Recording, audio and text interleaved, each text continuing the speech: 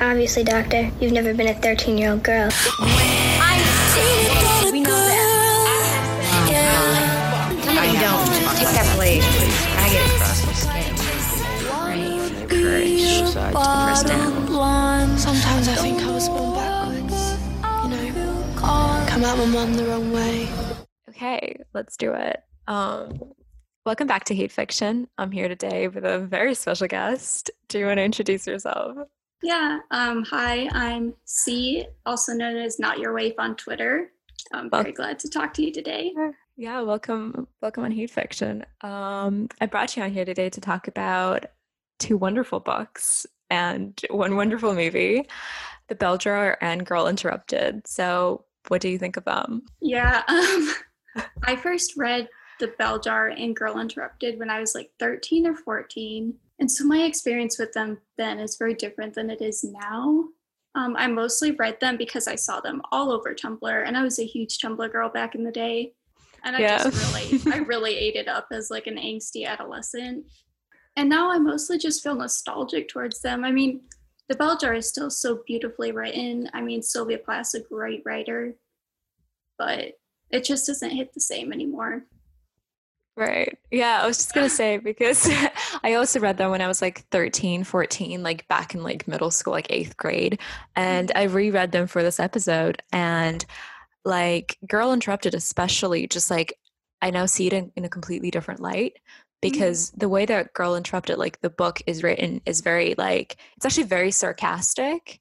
And like almost like she throughout the whole book, she basically makes fun of herself when she was younger. And when I was like 13, I did not get that at all. Like when I was like 13, I just ate up the whole thing. And I was like, you know, like I am just like her and I'm so special and I'm so sad. And there's also this one scene in the movie, I don't know if you remember it, where God, what was her name? Valerie, like the main nurse is talking to Susanna. Susanna like takes a bunch of pills and she like basically drops her into like an ice cold bath. And she's like, you know, you're such a spoiled little brat. Like you're just driving yourself insane. I remember watching the film for the first time and being like, oh, you know, like a mental health professional should never say something like that. And now I'm like, yeah, well, actually, she was right. She was right all along. Yeah, she was. I just rewatched it too recently and I was like, yeah, that's kind of how a lot of girls were, I think. Like, I don't know. There's a like point to where they definitely do have a mental illness, but at the same time, it's like you do all of this stuff and you romanticize it so much and you do drive yourself insane. Like it becomes your personality almost. Right, absolutely. But I think it kind of like, I guess it starts with some real like feelings of like sadness and, you know, discomfort and feeling that you don't really belong in this world, which I think are natural for like any teenager, right? Especially girls, because puberty for girls is always so traumatic. But like, I think like at the end of the day, like when you sort of indulge yourself in those feelings and you know, romanticize them, as you said, and like, you know, like sort of define yourself through these feelings, right? It's like, it's kind of like the article I sent you. The bell jar is like an accessory in movies, and like the way, and like the way that it's often used as movies is like a prop that's meant to show basically like the inner, you know, feelings of like female characters. And it's like, and I guess like it sort of becomes like, yeah, like a crutch for a lot of people where, you know, they define their personalities through these like different pieces of mediums or these like, you know, books, and then you romanticize it to that extent where it just, you know, that sadness actually like becomes you and you can't escape it anymore. You've driven yourself completely mad. Definitely. I mean, it becomes like a whole aesthetic. Like I was on Tumblr back in the height of it, like towards 2012, 2014. And like girls being depressed was a whole aesthetic, and it still is on Pinterest and on Twitter. And it becomes very much like this difference between a girl with depression and a depressed girl. Like I feel like they're very two different things. Yeah, totally. It's like the sad girl thing, which is like, as you said, it's a whole aesthetic, which I think is interesting that like, you know, and now like the sad girl thing, like the way the bell jar is seen is kind of like is this revolutionary piece of medium, right? This like revolutionary book that like, you know, changed the way that we think about female pain and like female struggles and whatever. But like now it's become so like normalized and trivialized that like it's just like a market niche. And like all those like aesthetic, like any aesthetic framework is ultimately like a market niche. And so now it's like it really has no like revolutionary quality to it anymore, almost. Yeah. I mean, I definitely appreciate it for what it did, especially for women with psychological problems back in the day. I mean, you didn't really get to hear their side of it. And then like Sylvia Plath came out with that. And then like Susanna Kaysen and Elizabeth Wurtzel, like she really paved the way for a lot of women to speak about what they were going through. Right, totally. But I think now it's almost like because it's become so normalized that pain almost seems like pointless to a certain extent, because now it's just like whenever you hear someone talk about their mental struggles, yeah, the first thing you think of is like confessional culture and like Elizabeth Wurtzel and like how all of that can be commodified, right? So it's like it's no longer just like this private feeling that girls get to indulge in and like live their experiences through, but it's like it's really just like another thing that's been like, yeah, like commodified and sold back to us as like a way of living through our experiences. Yeah, I mean, for sure. It's definitely like, it's so public nowadays. And like you see all these posts like, we're done normalizing things, like stop normalizing, we've gone too far. And to a point, I get it. Like people are just so open in ways that seems like it almost comes off as fake sometimes, like they're doing it for clout, you know, online. Right, totally. But it's like, it's kind of like the girl interrupted syndrome, which is like almost like completely not related to the movie or the book. It's just basically like when girls get really into the idea of being a manic pixie dream girl and like they sort of like form their whole identity around the idea of like being different and special and having like, you know, like non-mainstream interests and whatever. And it's like, yeah, it just becomes like trivial and boring. For sure. I mean, there's a whole brand of it. It is its own brand now, really.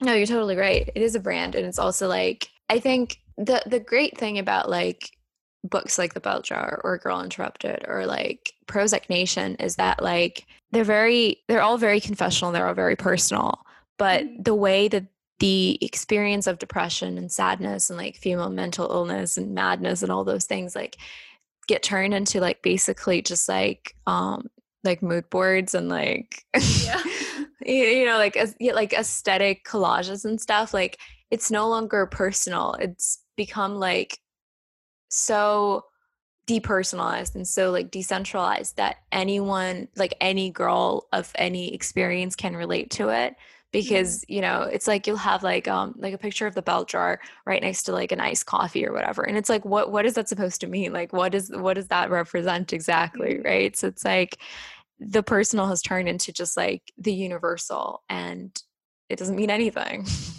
Yeah, I mean, I think that's true for basically everything because of the internet. And like part of me wonders if Sylvia Plath had the internet, like maybe not her in particular, but would like that whole group of depressed girls, would they somehow exist? Like, is this just the medium that was needed to create this whole system? I guess. I mean, I guess like the whole sad girl archetype has done a lot for, you know, like the feminist narrative, because it's like, especially like because it was published by Ted Hughes after her death, because, you know, because like I was reading this article this morning about how like before he published the book, he also burned a bunch of her journals, which basically made him look really guilty, like he was trying to hide something. And Ted Hughes is a very interesting figure because 2 of his wives gassed themselves, which is like, first of all, an unusual way to die. And it's very unusual for 2 women married to the same man to die the same way. But like, so it's like, of course, like the sad girl archetype has been used by like, you know, mainstream feminism in a variety of ways, but it's like now it's like in a way, I guess it used to feel like a fuck you to society, kind of like there's this line in Girl Interrupted. I'm going to try to like paraphrase it, but basically it's something along the lines of like, you know, you like by being mad, by like being sad, you didn't have to do anything. Like you didn't have to look for a job. You didn't have to get married. You didn't have to serve anyone. You could just like be sad and stay at the hospital and, you know, eat your food and take your pills. And that's all that was required of you. So it was like a way of like taking yourself out of the system and, you know, protecting yourself from the world. And there's like a whole thread throughout the whole book about how the world is, you know, like dangerous and the hospital protects you from the outside world and stuff. And it's like, so it was it was kind of like a protest, like a personal sort of little, yeah, protest and like a fuck you to society. But it's like now it's just been so, it's become so large and so depersonalized that it's just a market niche. And maybe that's a good thing, because at the end of the day, like as you said in the beginning, it's like you can only be a sad girl for so long until you actually drive yourself crazy. Mm-hmm. So yeah, I don't know.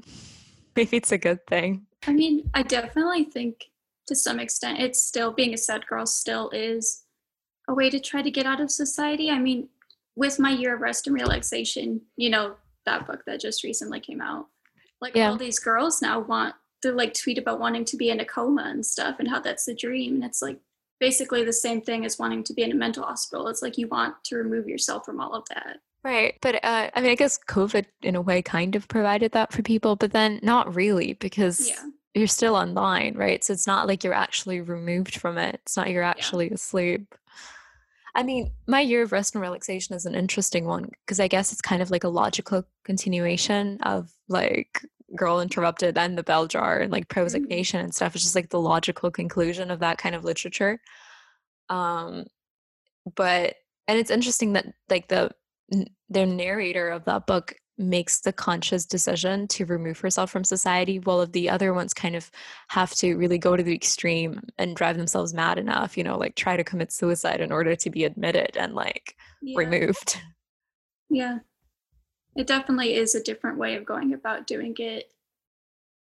What do you think of like, just because a lot of people talk about The Bell Jar as like basically a piece of like feminist literature.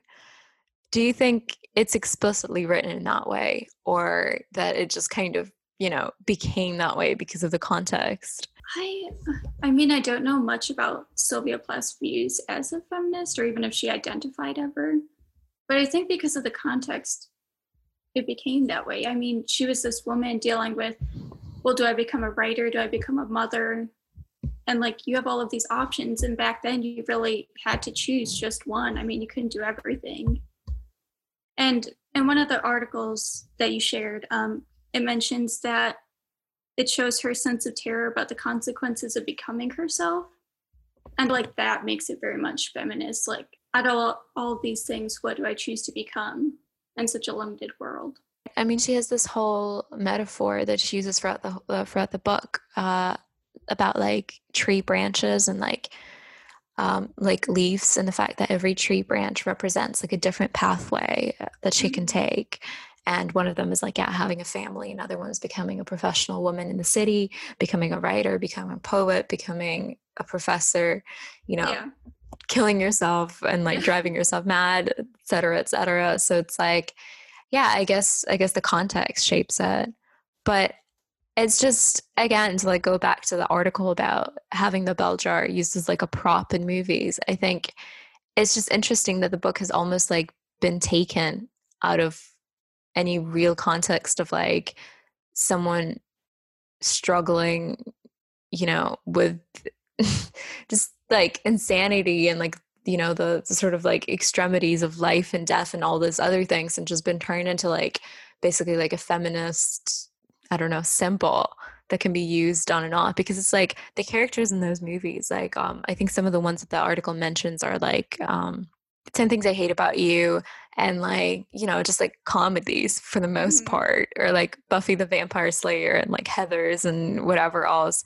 And it's like the way that it's used is not really about sadness. It's like not meant to represent the character's sadness. It's meant to represent the character's sort of like, you know, defiant feminist nature and how she, you know, whatever. So it's like it's almost been taken away from sad girls.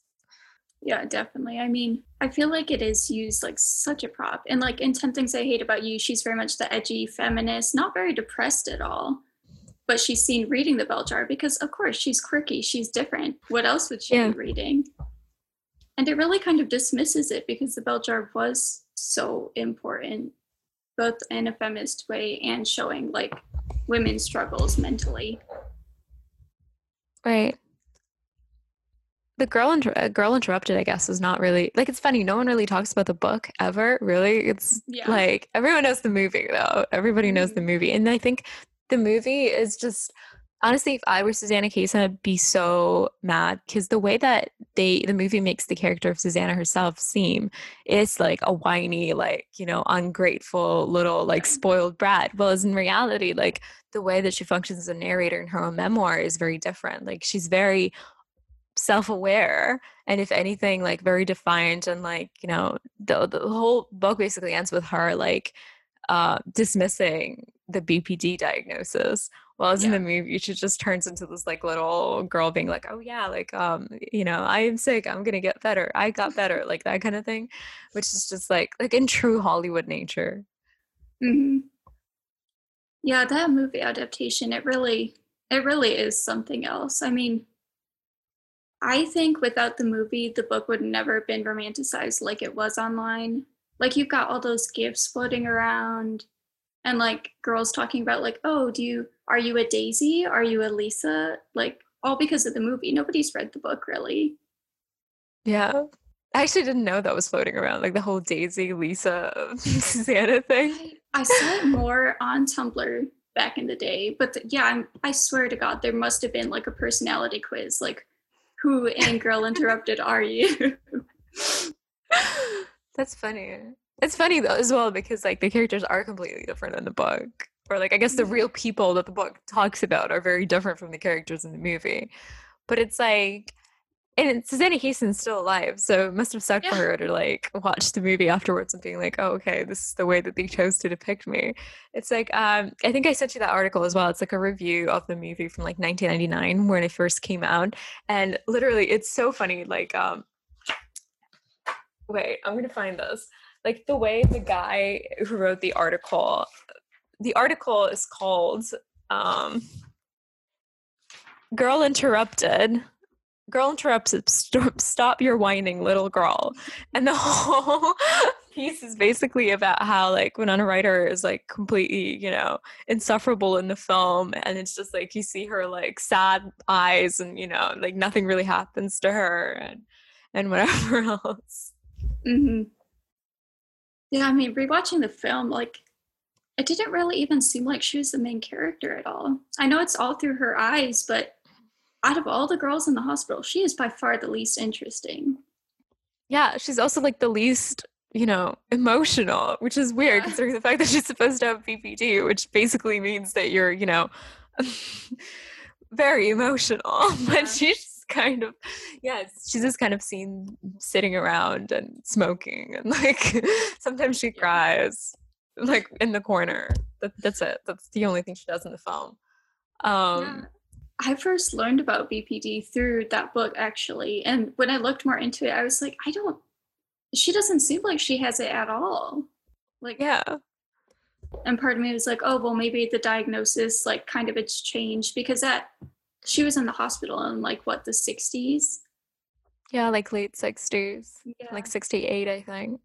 It just seems very different from, like, the BPD girls we know now who are very much emotional. But I mean, I guess that's why she sort of dismisses her diagnosis at the end of the book, because she seems too logical and like too put together to like really, I guess the idea is that she quote unquote recovered in the hospital, but like now again the definition of BPD has changed so much that it's like you can't recover from it anymore. It's like a lifelong disease. It's like it is funny to like see the way we perceive madness and like mental illness change over the years, because when I was reading The Bell Jar and I read Girl Interrupted and The Bell Jar back to back, like one after the other, and it's like I was reading The Bell Jar and I was like, she seems more BPD than Susanna Kaysen. Like she truly is completely insane, and she doesn't seem very depressed either, because sure, she falls into like a deep hole when she returns home from New York, but like but the whole thing, she's just like very judgmental and very emotional. It's just like kind of running around and whatever. But yeah, it just doesn't seem very BPD. But then I mean, I guess almost everyone has BPD now. It's like every other person you see on the internet. Yeah, self-diagnosing is definitely out of control. I mean, I see it on TikTok all the time where people are self-diagnosing with like these very complex disorders. And it's it is incredibly bizarre.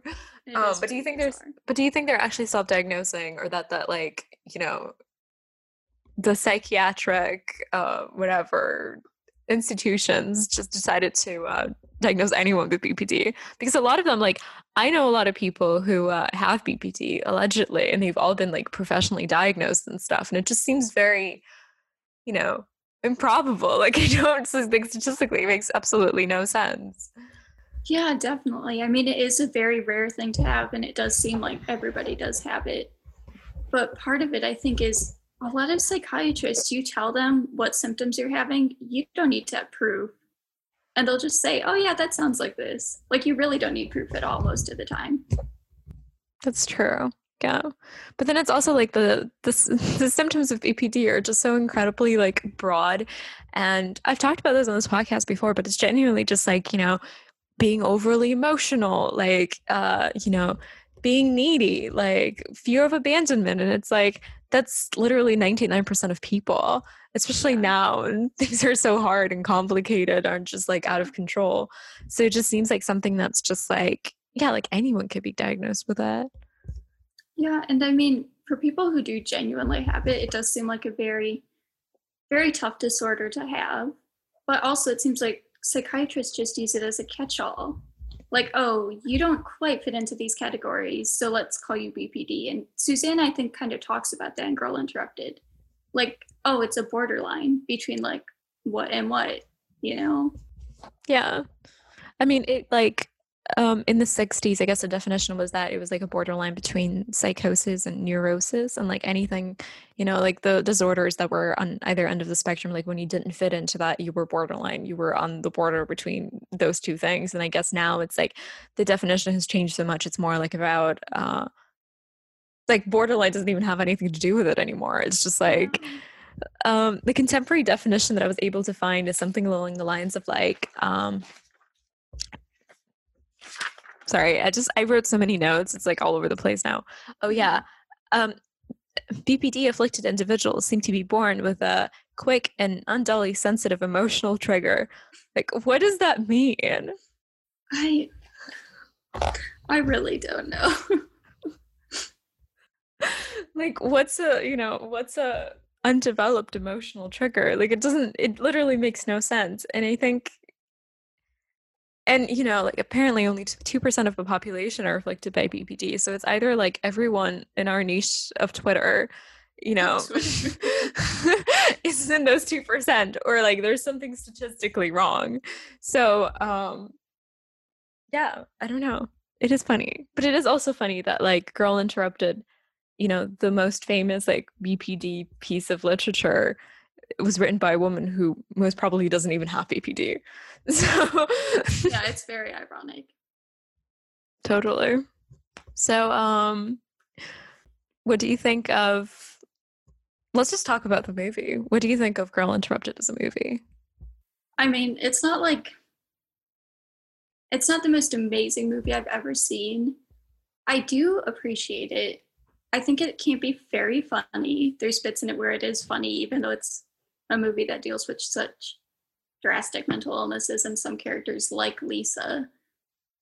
I think the characters are all very fun. These aren't the words I would like to be describing a movie that deals with such a serious thing, but they are. It's funny, it's fun.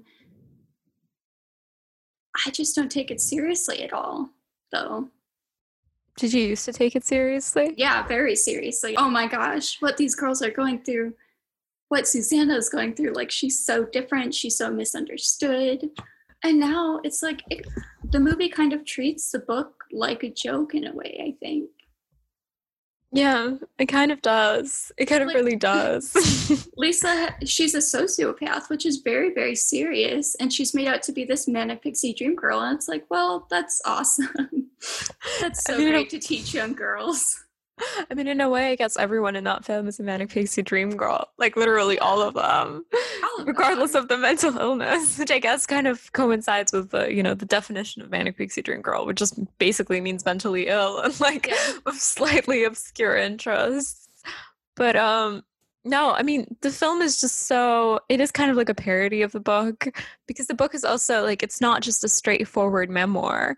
Like, she jumps back and forth in time. She uses like a variety of like metaphors to like talk about her experiences and talk about like madness in general, you know, like, and in a way, yes, it is a borderline memoir in a sense that it deals with like the border between sanity and insanity more so than just like Yeah. any other thing because she basically like questions your preconceived notions of like madness and you know all these things that we kind of have we think we have a solid idea of but in reality you know like once you actually sit down to think about these things or like you know you have someone question it you don't actually know what any of that means and the film kind of like in the beginning I guess it tries to question that as well like you know the opening scene where they're like you know, trying to pump her stomach because Yeah.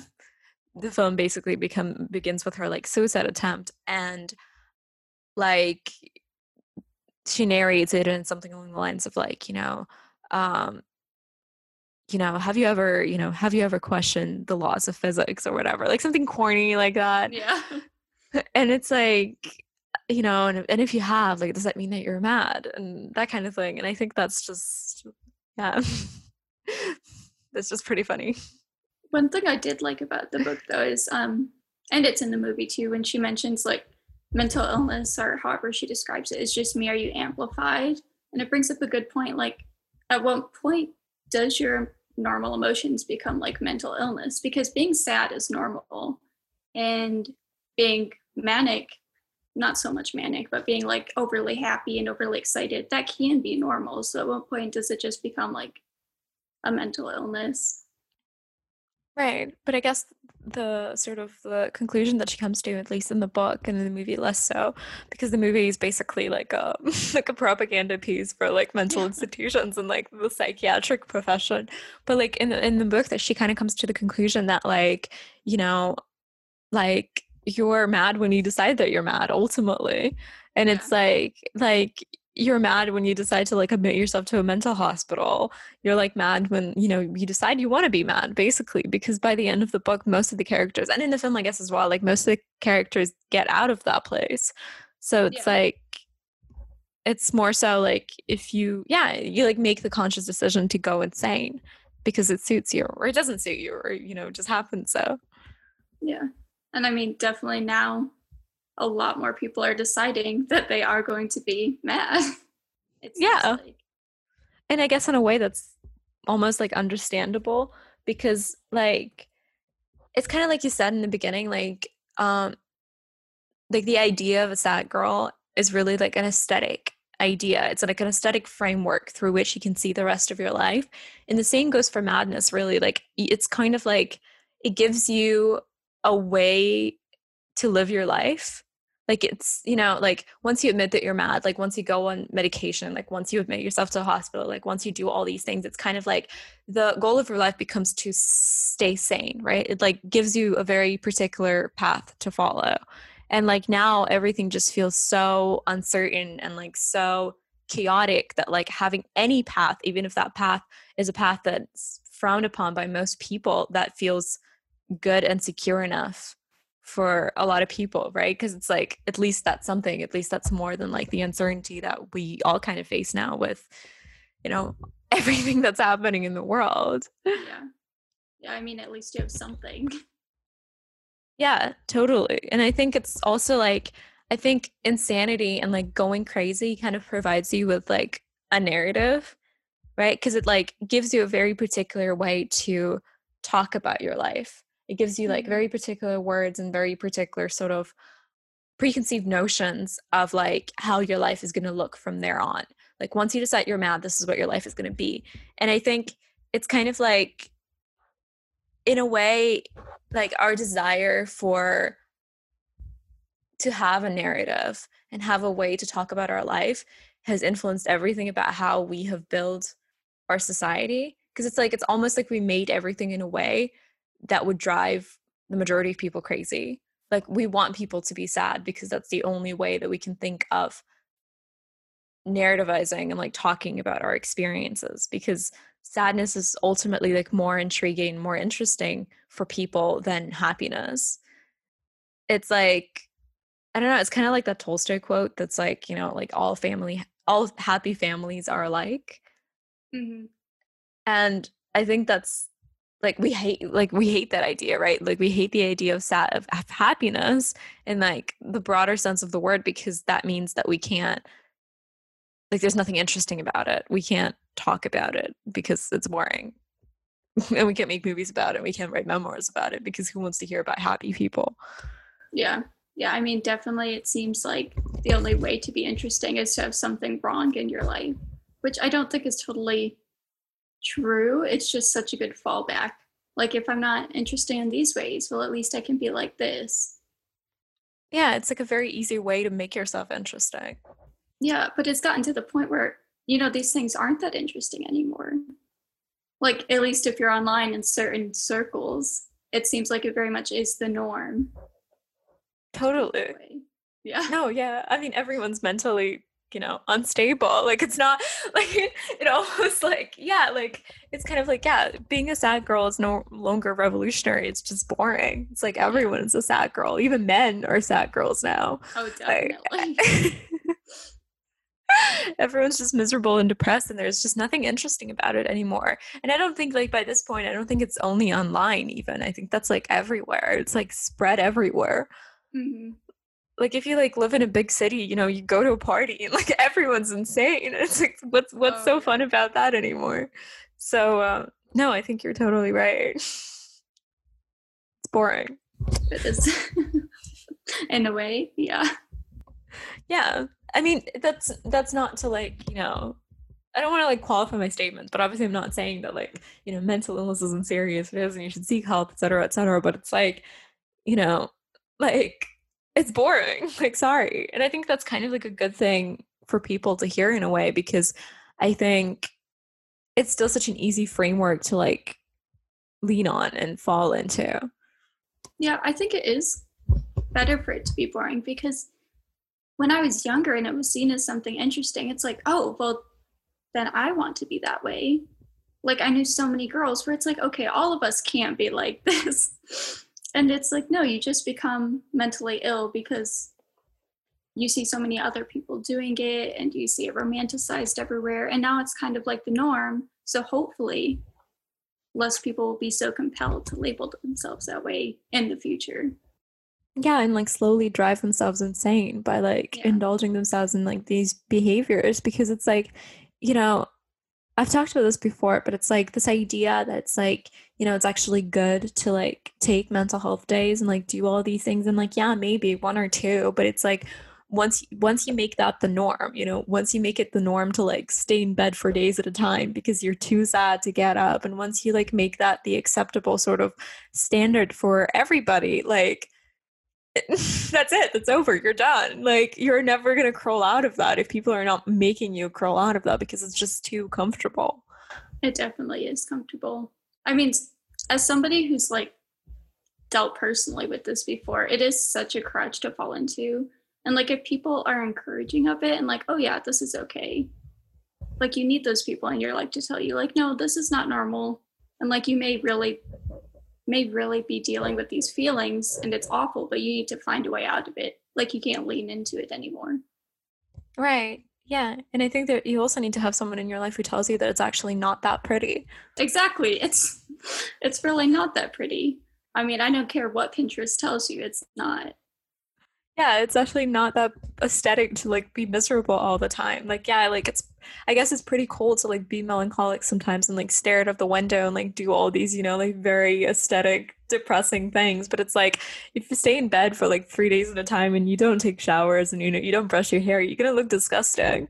Like, no matter how sad you are. Yeah. It gets ugly very quickly. And like, I'm all for melancholy and like maybe having that view on the world, but I feel like you don't have to be melancholic and depressed. Like, you can still enjoy life and still see it as something else. Totally. Yeah, I mean, you can totally like, yeah, you can enjoy like the darker aspects of life without, you know, without like being an antidepressant. It's like those two are not necessarily interconnected. They don't have to be. No, you can totally appreciate all of that. I mean, you don't have to be like this person that's just like, oh yeah, life is all happiness and good all the time. Like, you can see the bad and you can appreciate it and still be okay. Yeah. I mean, you can even like, because, you know, there's this idea that like by depicting like sadness and like mental illness, madness, blah, blah, blah, all of that, like on in like art and film and stuff, you're romanticizing it for the audience. And in a way, yeah, I guess so. But it's not really like the, you know, the artist's like responsibility to influence the way people think about it. It's like, and I think you can, you know, you can watch movies like Girl Interrupted and you can like, you know, read The Bell Jar without becoming crazy. Like, that's not like, you can like those things even without completely like intertwining your whole identity with it. Yeah. Yeah, I think there definitely is an issue of like what you like becomes your identity. And like, oh, I like these things. I love these sad, depressing things, so I must be sad and depressing. Like, you really don't have to be. And the same goes for like people who are like, oh, well, I want to be an artist, and all great artists are mad and depressed. It's like, you don't have to be at all. Yeah, but also there are like different ways of being mad, right? Like, you can be mad in a variety of different ways, and it doesn't necessarily mean you have to be admitted to a mental hospital and you have to like, you know, I don't know, do whatever. And it's like, and I think ultimately like, but I think people lean into it so much because it is such an easy thing to fall into. Like, it's just kind of always there, and it's very, and all the frameworks and like all the ways of seeing the world for this lens have already been established. So really all you really need to do is like, just, you know, just say it out loud. Just say that you're crazy. Just say that you're, you know, that you're struggling. And all of these people are going to like, you know, pop up all around you, and they're going to be like, oh yeah, okay, you're struggling. Like, this is what you have to do. This is how your life is going to be from now on. And it's like, and you have, you know, like how many like mental hospital stay memoirs have been written by this point? Like literally thousands. Yeah. And like, I think Susanna is one great example of this. Is like, she tried to commit suicide. Like, she obviously was going through something, but she realized that she didn't have to be this way. Like, not saying mental illness is a choice, because it's definitely not for most people. But she decided, like, you know, I don't have to be this way. I can just make a distinguishment between myself and my illness. And I don't have to, like, if a psychiatrist says you have BPD, you don't always have to have BPD. Totally. Yeah. And she also like the whole, because even her suicide attempt, like, it's presented as very serious in the movie, but in the book, she almost makes fun of it, because she talks about how, like, there's this one character, she's both in the film and in the book. I literally do not remember her name at all, but it's the one who tried to like burn herself alive. Yeah. And there's this one bit in the book where she talks about that, you know, that girl, and how, you know, like what goes through someone's head when they like, you know, try to light themselves on fire. Like, how, you know, how extreme do your feelings have to be in order to do that? And she kind of contrasts that with her own experience of trying to kill herself, which basically, like, in the book, like in reality, because the book is, you know, a memoir, she just took like 50 pills and then she walked into the street and she collapsed.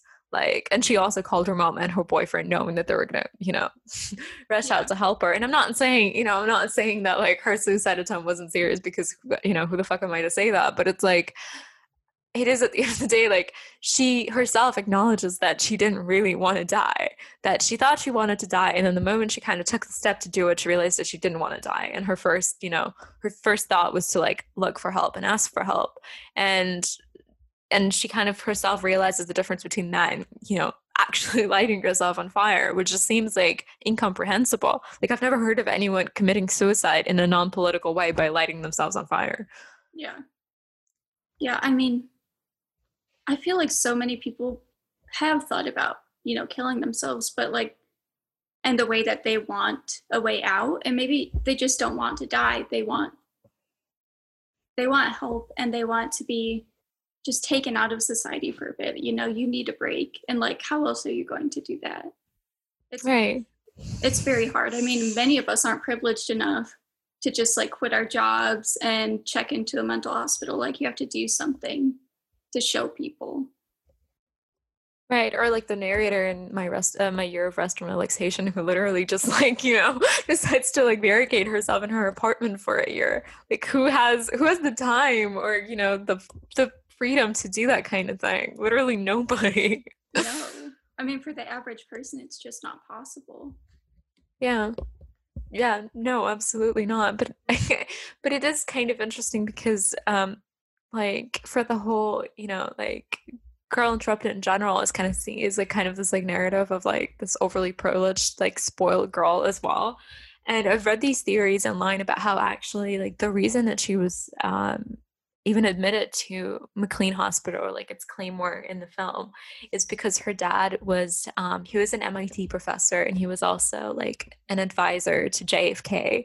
And when she embarrassed her family by saying she wasn't going to go to college, the only one from her graduating class at her like prestige prep school, her dad decided that she was going to like have to get out of the picture. I mean, I don't know if it's true or not. It's just like, you know, some theories that exist online.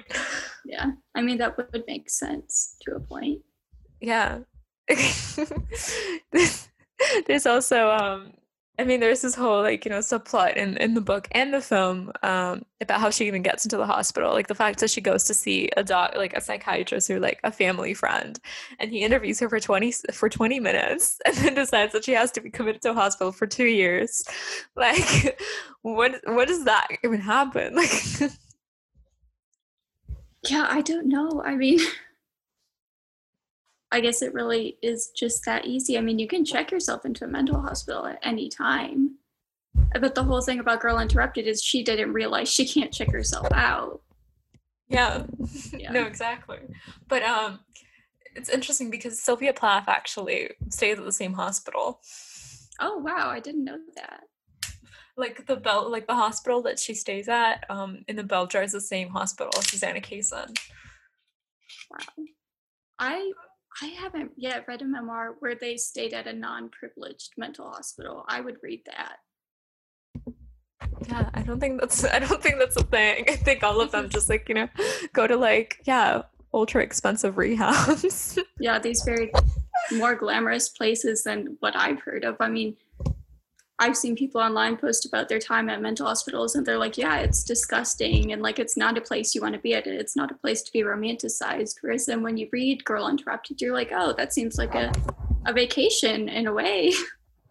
No, totally. I remember being like 13 and reading it and being like, you know, this is what I need for my, you know, for my life. So I have stories to tell, because it does seem very, very chill. Yeah. And I definitely think that is because she went to a more privileged place than most people. I mean, yeah. I mean, she talks about that. She's very open about it. That's the great thing about Girl Interrupted. I think in the book, she does not romanticize her, you know, experience at all. She's very like critical and sarcastic about it. You know, like she totally understands, you know, what it was that landed her in the hospital. Like, you know, what was great about it, what was bad about it, what she got out of it, you know, like the fact that she's writing this book and so on. And it's like, and I guess it's very different from Sylvia Plath's story because, you know, Susanna Kaysen is still alive. She's like in her 80s, but she's still alive. And Sylvia Plath famously did not end very well. So, and I guess that kind of changes like the context in which we see it as well. Yeah. I mean, she can't really speak on it. She never had the chance. It was published after her death. Yeah. No, and it's funny to like read the Bell Jar. Like, you totally understand that the character is like, you know, Esther Greenwood is Sylvia Plath. There's no question about it. She, you know, she comes from the same town as Sylvia Plath. You know, she has the same internship. She has the same experience. She stays at the same hospital. Like, she doesn't try to hide it. It's basically a memoir. Yeah. With like some, you know, she changed some names, she changed like some, you know, she described some of the characters differently or whatever in like an unpleasant light, but it's ultimately just like her story. And, you know, it ends in a relatively positive note of her being the one who survives the whole experience. But like at the end, you know that she doesn't. Yeah, definitely. I mean, even if in real life she did feel like she got out of it, she somehow got back there because she's no longer with us. Yeah. There's like an afterword in my copy of the Bell Jar that basically talks about, like, there's a reference to Sylvia Plath's diaries and how when she, when Ted Hughes and her separated and she moved to London alone, she wrote in her diary about how like she was feeling that she was once again under the bell jar, like she used that term. So it is kind of, yeah, no, it's very sad to like think of it in that context. Do you think Ted Hughes is to blame? I mean, he definitely is partially to blame, I think. I don't know super in detail that much about them, but him burning her journals, like that just, what were you hiding? He said it was to protect the kids, but that just doesn't. Was it Ted? Was it really to protect? Was it really to protect the kids? And with his other partner doing the same exact thing, it's like either you really have an eye for these types of girls, or you're setting something off in them. Suicide can never like totally be blamed on another person, but like to a point, you do add to it.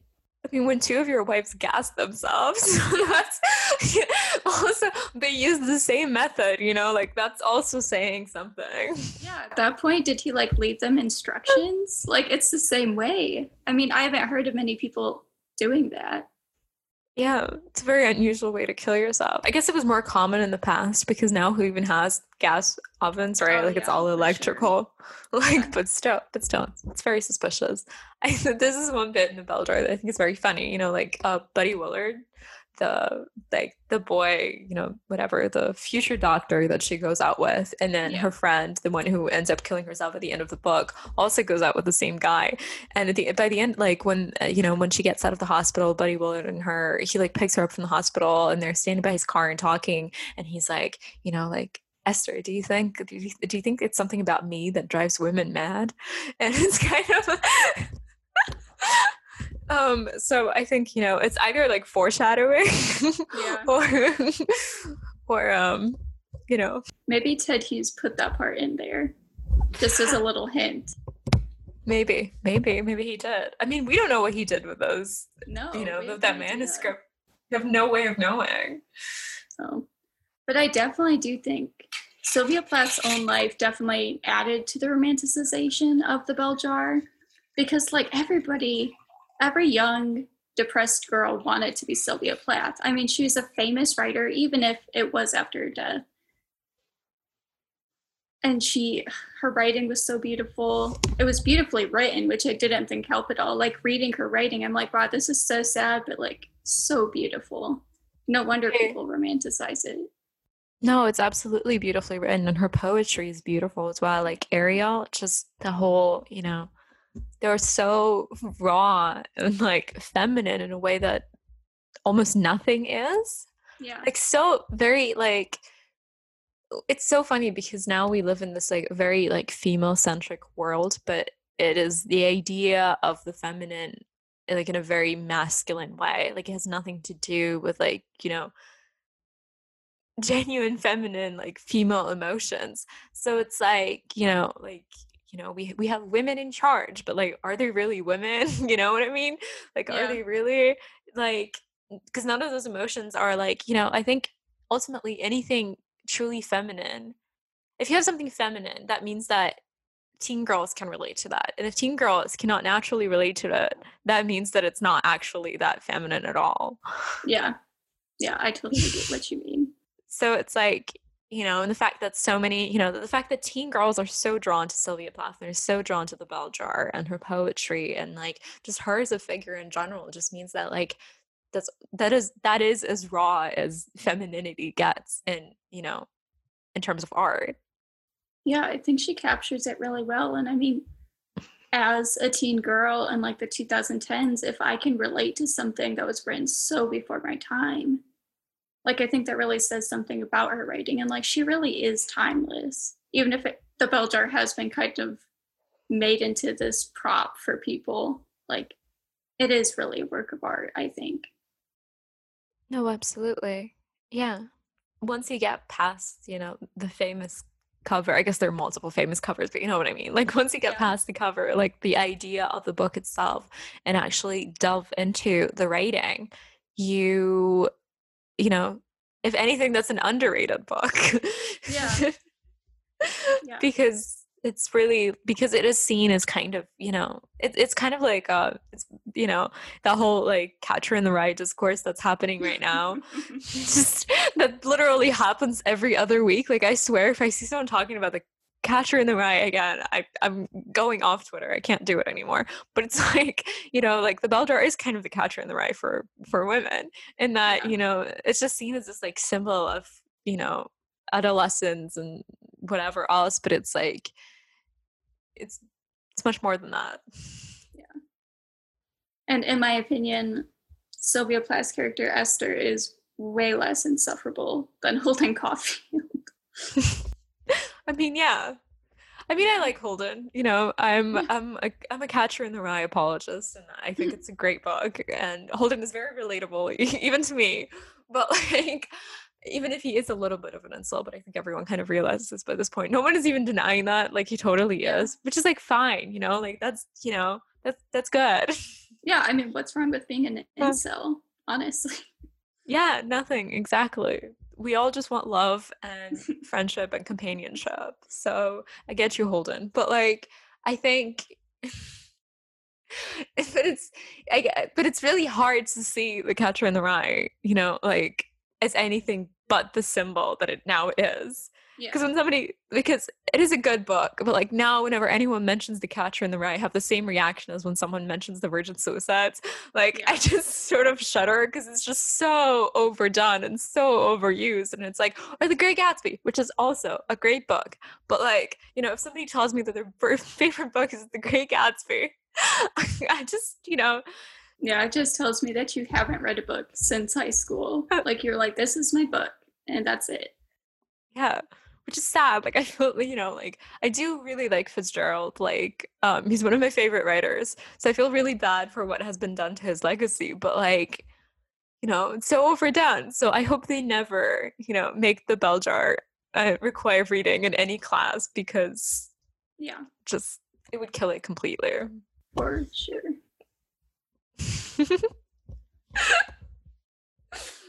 It's funny though that Girl Interrupted hasn't had the same effect in terms of its literary merit, because if anything, I think it's just as well written as The Bell Jar or Prozac Nation. Yeah, I don't know why so many people don't read it. I mean, maybe because the movie is just so much more accessible. Like, I guess Prozac Nation did have a movie. I personally haven't seen it. Oh, that's interesting. You should. Yeah. It's a good movie. You really should watch it. Yeah, I don't know why Girl Interrupted just never caught on as well as the others did. I don't know. Maybe it is because Susanna, as a narrator in the book, is just much more self-aware. Yeah.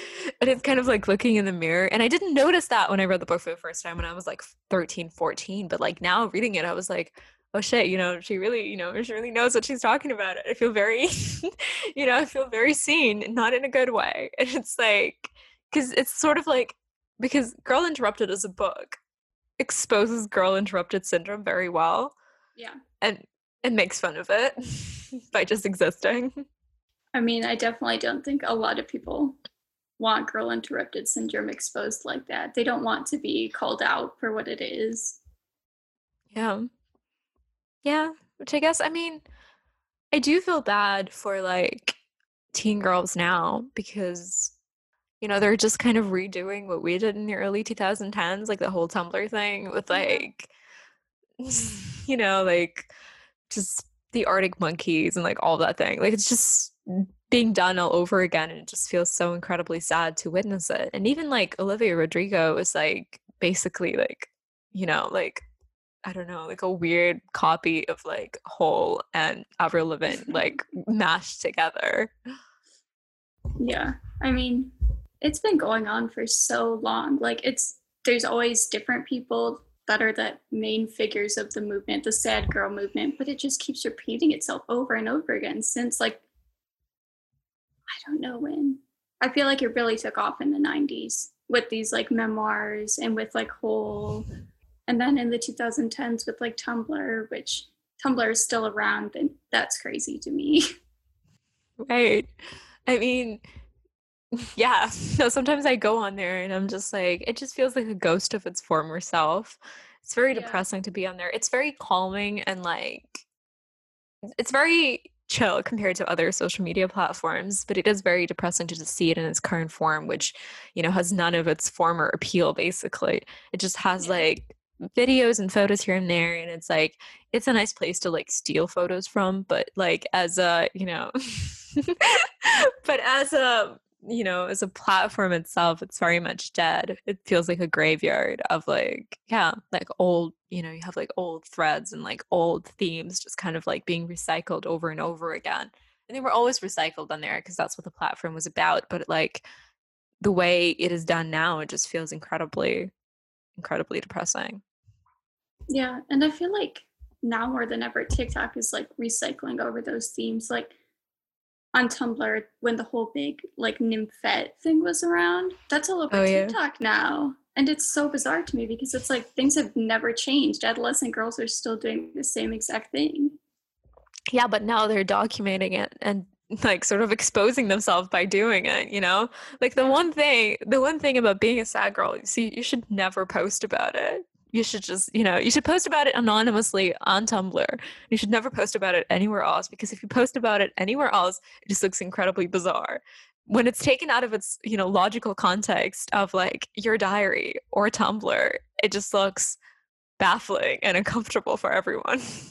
Yeah, I mean, I feel like it's very bizarre now because the girls redoing all of this, they now use like sometimes their full names, which was unheard of on Tumblr. Like you would never ever do that because it was basically an anonymous diary that you shared with everybody. But now it's like you're being yourself and sharing it too. Yeah. No, it is incredibly bizarre. I did a Pro Anna episode recently, and we kind of touched on that. No, as in like, you know, the episode wasn't Pro Anna, it was about Pro Anna, to like be more, you know, specific. But like we kind of talked about it on that episode as well. Like the fact that it's so bizarre that now we have all these like anorexic girls sharing their diets on YouTube with their full names and their faces in the frame. And it's like, what are you doing? Like, are you begging to be hospitalized? Wow, I had no idea that was on YouTube. Oh my gosh. It is, yeah. People are like posting, you know, what I eat in a day is an anorexic videos. It's incredibly bizarre. That is so strange. I mean, Pro Anna was definitely big on Tumblr, but like once again, everybody was anonymous. Nobody knew each other. Yeah. Yeah, it was literally just like, it was exactly what it would have felt like to be uploading like, you know, diary pages onto the internet. It was just so like, yeah, it was so anonymous and it was so like safe, and it doesn't feel like that anymore. So I feel really sorry for like teen girls now who are, you know, left with like Instagram accounts where they get to post, you know, Dasha memes. Like it's sad. Yeah, I mean now that's going to be connected to your actual image, not your anonymous image, but your actual who you are.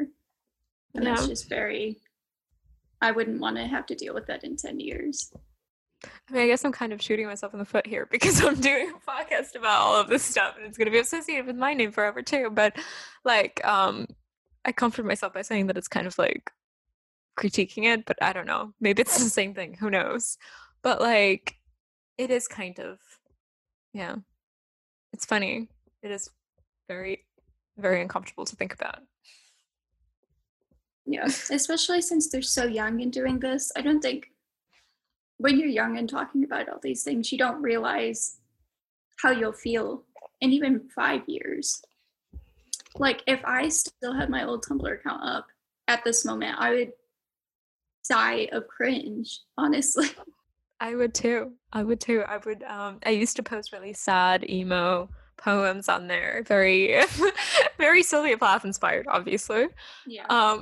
And yeah, and then, you know, and still, I think one of the happiest moments of my life to this day is when one of my favorite Tumblr blogs reblogged one of those poems.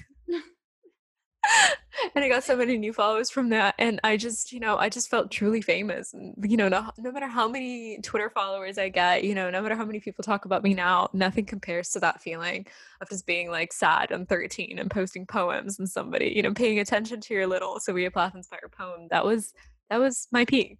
I can never top that again. Yeah, definitely. I wouldn't even call it a poem, but back then I did get reblogged a lot on Tumblr. And back then I was like, this is amazing. But now I'm like, if this ever resurfaces, I'm just going to delete everything. And like, you will never see me again. Yeah. No, I mean, to be fair, if that poem ever resurfaced now, I would probably genuinely disappear off the internet. I don't think I could handle it. But so I mean, I guess in a way, it's just, yeah. I mean, I guess it's understandable why people relate to Sylvia Plath so much, because to put yourself out there in such a raw way, like how do you really live after that? I think there's something especially about like the way that women approach art and self-expression that is so confessional by definition.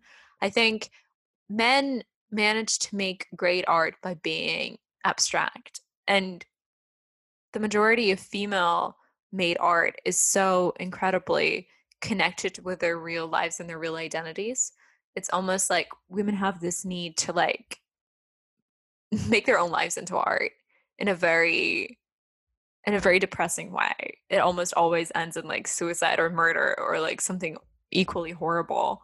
And like, how do you manage to live your life after exposing yourself like that? And I don't know. I guess I don't know. Yeah. I mean, at least they do it very well. I think women artists do confessional work very well. I never read anything from a man that has met my standards for it confessionally. Yeah.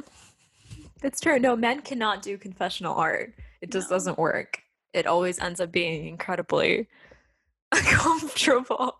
I went to this Matthew Barney exhibition in London right before I moved away, and I love his art, love his work, but this exhibition it was like basically a man going through a midlife crisis and being very open about it.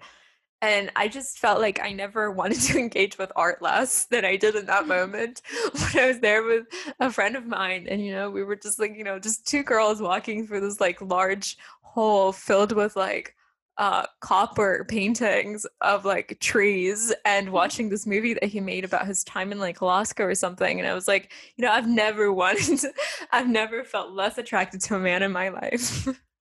Yeah, I don't know what it is, but women just do it better. Really, they like created that whole genre. Yeah, they really did. Women are really good at confessing our sins and utmost desires, and spreading it all across the world as well. Yeah, spreading it all across the internet for everyone to see, splattered across all the social media platforms and all the different mediums.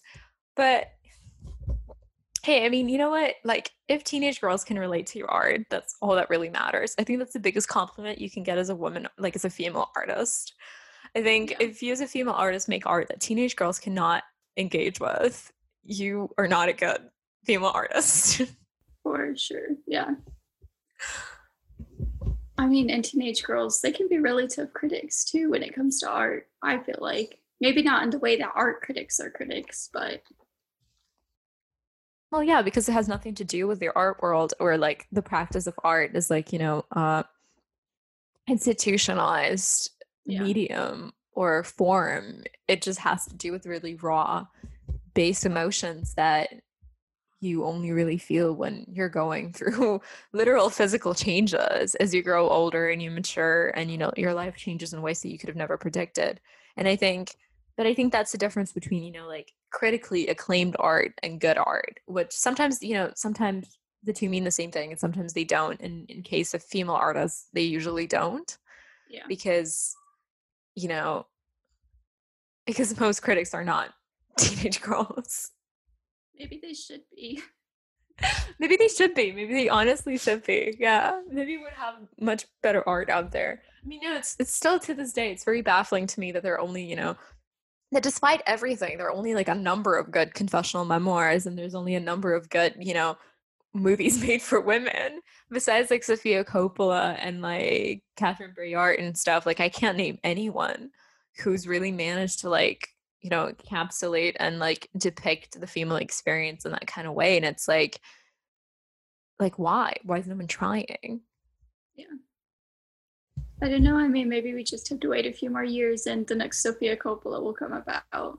I think Greta Gerwig is trying. I mean, she's trying really hard, but she's failing very hard as well. Definitely failing very hard at it, yeah. I mean, I wanted to like Lady Bird so much. I just, I thought that was going to be my movie. And then I watched it because a friend of mine had really like hyped it up. And I was like, okay, like this is going to be the new version of Suicides. And then it just wasn't. It was bad. It was a really, really bad movie. And I liked it for the first 5 minutes after I saw it, and then I thought about it for a little longer, and I was like, yeah, you know what? No.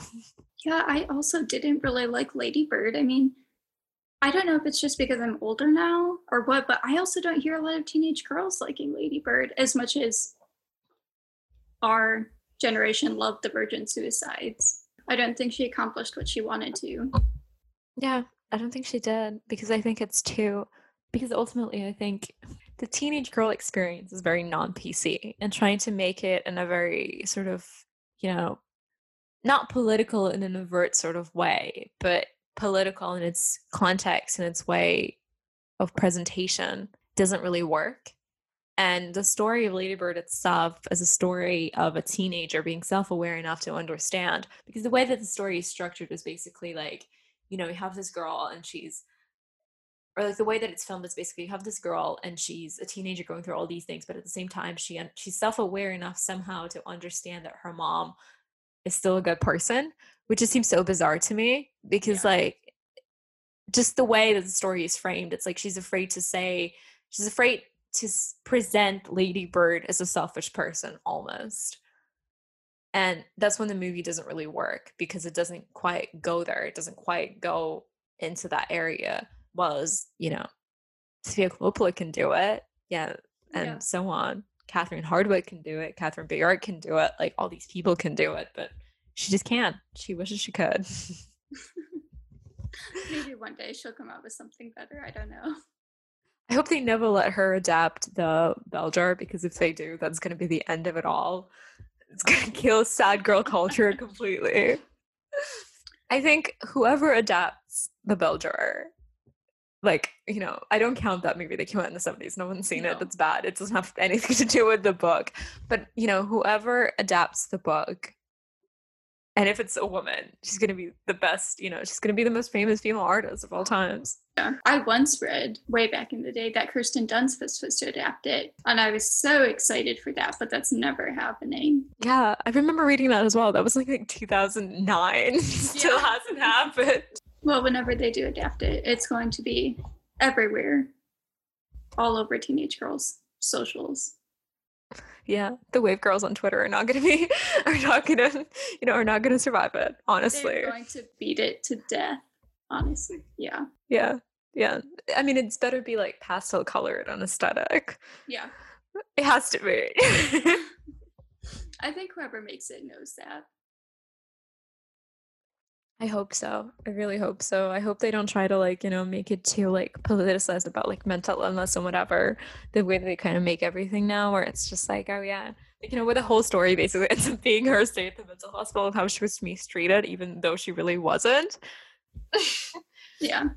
It's actually the one thing that I think is really interesting about the Bell Jar is the fact that the story takes place in the 40s and the early 50s, and her stay at McLean Hospital, or the mental hospital, the asylum, seems much more pleasant than Susanna's stay at the mental hospital, even though Susanna's stay is relatively pleasant as well. Celia's stay just honestly seems just like a hotel. She's just so chill. I know. I mean, if I could check in back then, wow. Don't we all wish that, though? Yeah. It's a sad girl dream, really. Yeah, to be able to go to the same mental hospital as Sylvia Plath in the 50s. But then you have like, all these like horror stories, like even like American Horror Story Asylum that present, mental hospitals as like these, awful places of like mistreatment or whatever. But it seems very, very chill. I mean, except for maybe the electroshock. Yeah, but then in the beginning, yes, but then when she goes for it, like the later part in the book, like it seems relatively pleasant as well. She just kind of goes to sleep. Mm-hmm. I thought the lobotomy thing in the book was pretty funny as well. Like when she like has a friend who's had a lobotomy and she describes her as like just very like calm and mature. I love how lobotomies are kind of coming back. Like you see viral tweets every now and again, like, oh, I wish I had a lobotomy, or if me and my girls are back in the 50s, we'd all have lobotomies. Like, it's... I mean, lobotomies themselves are not coming back, thank God. But yeah, Oh, the desire for one is, is an ever-present urge. I think for a lot of people. I mean, I've said that like at least 100 times, when something happens, you're just like, I wish I had a lobotomy. Yeah. It's such a joke at this point. Yeah, but it's horrible. I mean, the practice itself is like completely barbaric, but it's just like now it seems almost, it seems, yeah, almost desirable, especially with like the combination of medications almost a lot of people are on. Like that's like I saw somebody compare, like the fact that so many people are like on, antidepressants and SSRIs and like mood stabilizers and whatever, and like a combination, like a cocktail of different drugs, like to like a chemical lobotomy.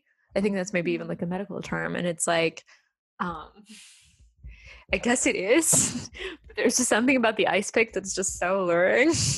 Yeah. It just seems like a very, I don't know, I guess it's like the history behind it, like JFK's sister and all of that, and like Frances Farmer, even though she never actually had one. Seems very romantic. Romanticizing the lobotomy for sure. Yeah. That's the that's the contemporary trends of today, just romanticizing lobotomies and mental hospital stays and whatever. I mean, it's so funny, like so many people I know have stayed at mental hospitals and stuff, like, who've been hospitalized, I guess. It's just, or like even people I remember from like Tumblr and stuff, it's like, it's almost like a badge of honor, the way people talk about it. It's like, when I was at the mental hospital, this and this happened, and it's like, get it, you're cool. I know. I mean, if that's your defining feature, that's sad. It is sad, yeah. But at the same time, like, I mean, I guess now that means nothing now, because so many people have stayed in mental hospitals. That's literally like every other YouTube video that I have in my recommended, it probably says a lot about my algorithm. It's just like, my stay in a mental hospital, and it's like, okay. Well, the thing about mental hospital stays is I don't know if so many people could go without their socials for that long anymore. That's true, but don't they give your phone? Do they? I don't know. Probably. I remember back on Tumblr, some people would take like week-long breaks or like multiple weeks, and they'd come back and be like, "Oh, sorry guys, I was at the mental hospital." Like, okay. Yeah, I just had this like very chill vacation and my local mental hospital, they were really nice to me.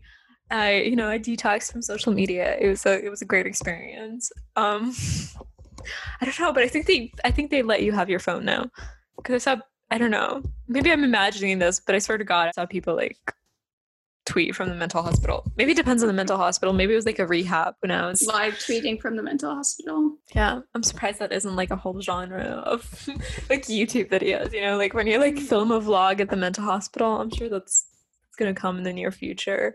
Yeah. It's all in the future, I guess.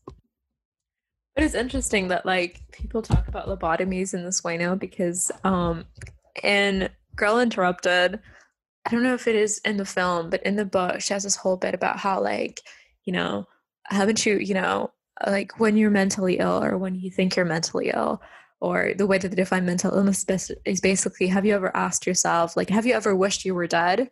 Like, haven't you like told yourself that you were going to kill yourself when you missed a train or a bus, or when you like were late to a meeting or whatever?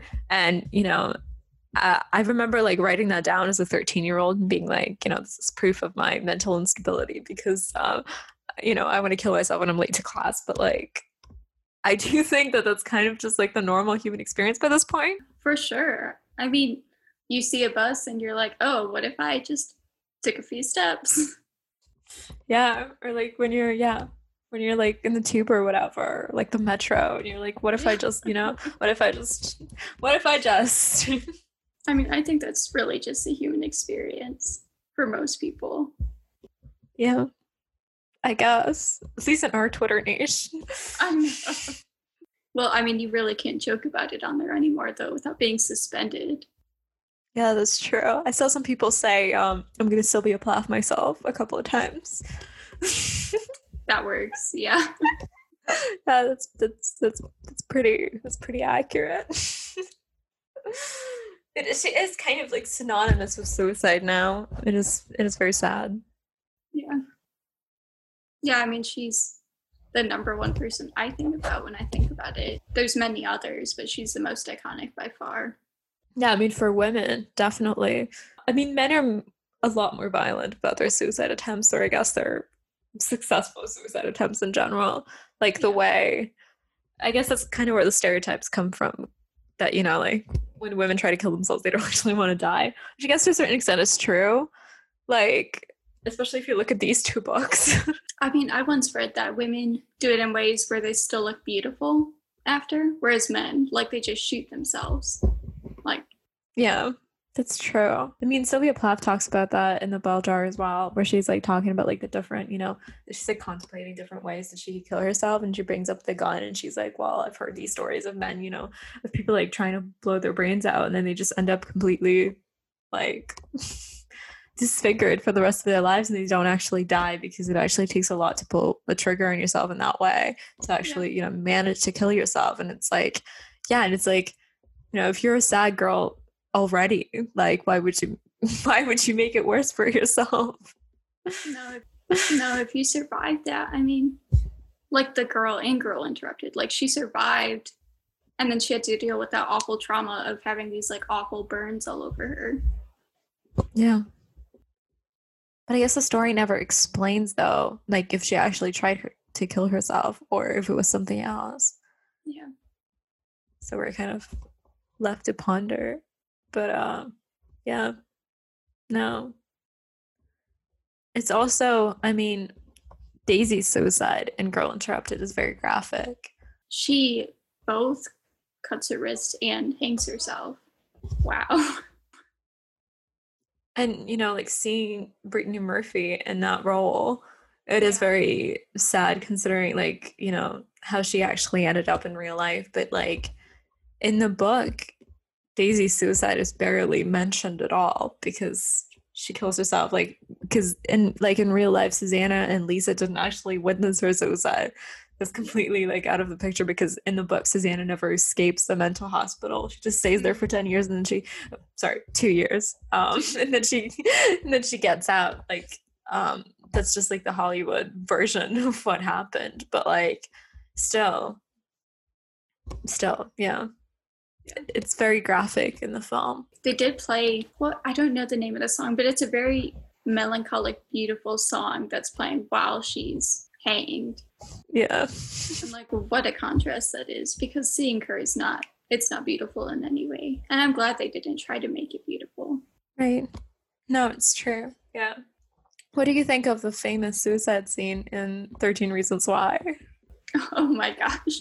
I binge watched that in one day because I was just very bored and I knew what was going to happen in the end and I wanted to see how it all turned out. I don't think it was as graphic as, I think it was graphic for Netflix, but overall, like I've seen much, much worse. And like, do I think more people tried to do it because they saw it? No, probably not. I mean, they probably would have seen other depressing material anyways. Like the girls that were watching that were also probably seeing Girl Interrupted and the Virgin Suicides, Yeah, definitely. No, absolutely. I actually thought that scene was incredibly ugly and like clunky and just like, Yeah. It was just like not a pretty scene. Like I can't imagine anyone like, yeah, I can't imagine like a suicidal person watching it and being like, okay, this is it. This is why I'm going to do it. Because it's like, sorry, go for it. I feel like most suicidal people also know and are well aware that that's not an easy way to do it. Like, odds are you're going to live. Especially when you have someone in the house as well. Yeah. Like, and then, you're discovered like an hour later because you've left the bath running, and your mom comes upstairs. Like, she wouldn't have died in real life. There's no way she would have actually died. That's the most unrealistic part about it. Just like Cecilia Lisbon, like that's how she tried it, and she survived that time. So yeah. Exactly. Don't, that's a bad way. Yeah. I don't think it was as controversial as the media made it seem. No, absolutely not. And as you said, like, if you're depressed already and you're, searching for the kind of media that represents depression and like mental instability and madness and, suicidal ideations and all of these other different things, like, chances are 13 Reasons Why is, first of all, not the first thing you're going to watch. Second of all, it's not it's not that good to be the primary thing that influences you to do anything. Yeah. And like, it's a bad show. No one wants to die thinking of a bad show. No, definitely not. And like, I don't really see it anywhere online. Like, people aren't talking about it anymore. People barely talked about it then. I don't think that it was ever like a thing that depressed people were going after. It's very much a show about mental illness for non-mentally ill people, I think. It's like a PSA. Like, this is what depressed people do. Like, blah, blah, blah. This is how you should act around them. This is how you should not act around them. Mm-hmm. Oops, we showed a bad thing. Like, it's very much like something you would see as like as an announcement on TV. And it's very strange that it's on Netflix instead of cable television, because I can't imagine, I guess the only reason people watched it was because of the hype around it, but I can't imagine anyone, stumbling upon it and being like, this is what I'm going to watch today. Like, this seems exciting. Like, it's just such an ugly thing to exist out there. And the fact that they made multiple seasons of it, I don't know many people that watched anything after the first season. And isn't there like 3? I don't know. I didn't even watch the first season. I just watched the suicide. I just watched the suicide scene on YouTube. That's all I've seen of the show. I had friends like try to make me watch it, and I think I also like watched like the first episode of the second season or something, but I just like I couldn't. There's a BPD character in the second season. Oh wow. Yeah, they really drive the point home. They really tried. But definitely, you were so lucky to have not seen the whole thing. I mean, I can imagine. It just seems incredibly ugly. And it's like, like if anything, I think, like, yes, sadness and, madness and whatever is like an aesthetic framework. And that's bad and good at the same time, because on one hand, obviously, it allows people to like dwell in their own feelings of misery. But at the same time, it also, it does kind of provide a more artful way of looking at your own pain and your own terrible experiences. And, aestheticizing, romanticizing your pain is both good and bad at the same time. But, it's good to have the option to be able to do it. And like, yeah, I mean, I don't know. This is one other thing that I wanted to bring up is my personal favorite quote from Girl Interrupted. And it's basically like where Susanna is talking about suicide, and she says that suicide is a form of murder, a premeditated murder. And then she goes on to elaborate, and I'm paraphrasing, like something along the lines of like that successful suicide demands a clear state of mind that a lot of suicidal people actually lack. And that's why most suicides fail, because people, because their desires don't actually match with their level of mental stability and clarity to actually pull it off. Yeah. I mean, I think that makes a lot of sense, because it is pretty hard to do, like to actually commit. It's easy to attempt, it's hard to commit. I mean, and when you're in that mindset, you don't think of all the things that you need to do. Like you think, oh yeah, I'll cut my wrists, like in 13 Reasons Why, but you don't think of how deep you have to go and all of that.